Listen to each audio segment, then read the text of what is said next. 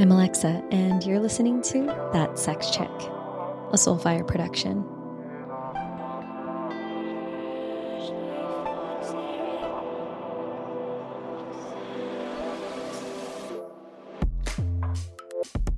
How would you like to be touched?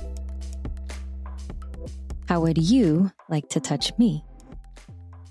Set a timer, 3 minutes per question. Each person gets touch from 2 different perspectives. Adapted and popularized along with The Wheel of Consent by Betty Martin, this is called the 3-minute game. This exercise is foundational in the work that I do as a sex, love, and relationship coach. While it may seem simple, every time I've led this exercise for clients, it's been pretty profound for them. Sometimes people think that they aren't fully able to connect properly because there's some major communication error, but in reality, a lot of times the magic, along with the access to ultimate pleasure and connection, lies in the subtleties. First question, how would you like to be touched? When you ask your partner this question, it is their responsibility to tune into what is most present for them in their heart, mind, body, and authentically ask for what they want or need.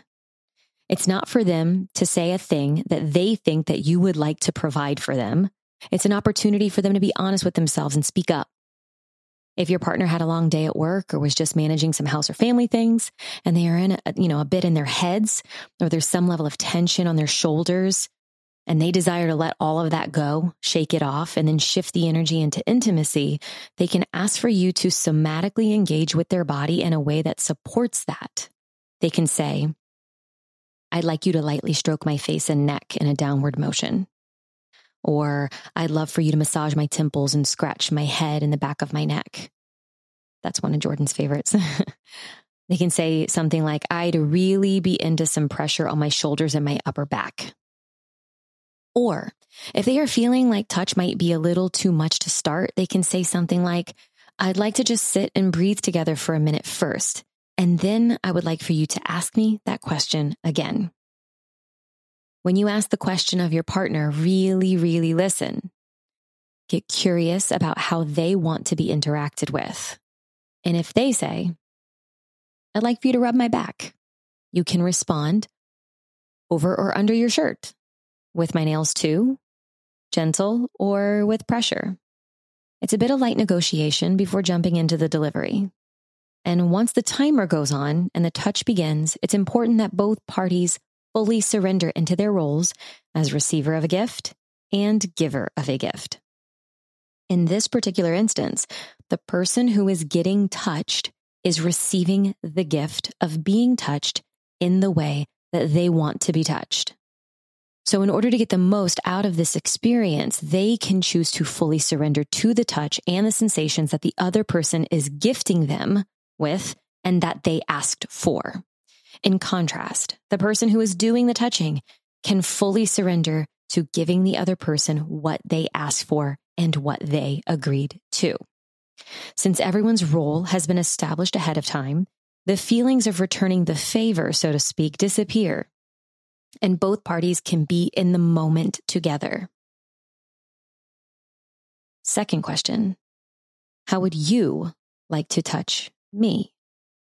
The person who is just getting touched is about to get touched again, except this time they are asking how their partner would like to interact with them. I'm just curious, have any of y'all ever in an embrace with your partner, like a hug, and then all of a sudden that hug turned into a butt squeeze, or all of a sudden you maybe had, if you're the one with breasts, all of a sudden there were hands on your boobs? It went from hug to breast or butt massage. If you know what I'm talking about, have you ever thought, this is 100% for them? It's your partner touching you in the way that they want to touch you because it pleases them.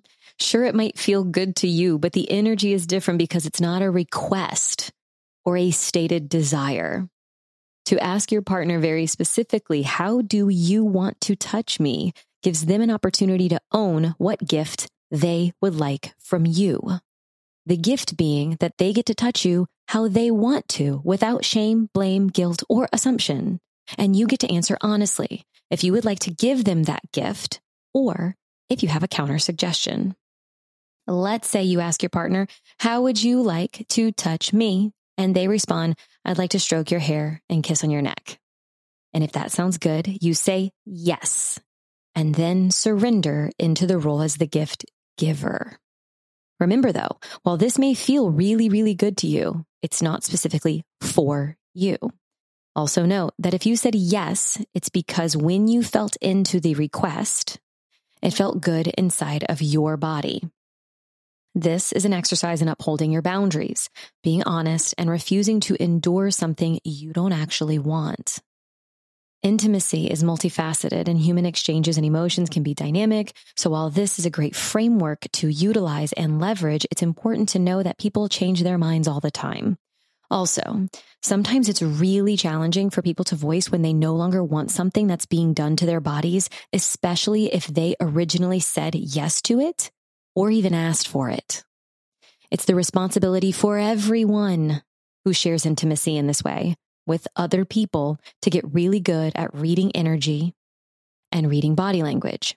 If you were to begin touching a person that you love in a way that they asked for, and about a minute into it, you sense something in the space between you and them kind of shift, or you notice that they feel a bit far away, or their body stiffens a little, check in with them.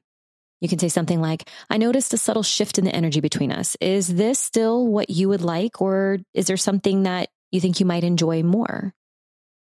Can you imagine how the person will feel to know that they are important enough for someone that they care about and that cares about them to pay attention enough to intangibles like energy? I can tell you right now, it feels really, really good. And it also feels really, really safe. Sometimes this game leads to sex, and sometimes it doesn't. It's important to curb expectations and assumptions and to do this activity simply for the sake of connection and not because you think you'll get something from the other person after it's done. 2 simple questions, 12 minutes, infinite possibilities. I tell my couples as well as my dating singles that when the awkward is upon you, it's a little quote from one of my fellow sex educators, Reed Mihalko, when the awkward is upon you and your partner and you know that it's time for some sort of intimacy to go down, but you are not sure where to begin, start here. This is also an incredible tool to use when reuniting with your partner after you've been in separate spaces for any length of time. Sometimes the how was your day question is better felt than mentally and logically processed out. And sometimes your physical body, needs some direct touch before the nervous system can really relax. I promise y'all, if you only put into practice this one thing from me, out of all the things that you've heard me speak about on this show, listen to this one, put this one into practice, and your intimacy will change forever.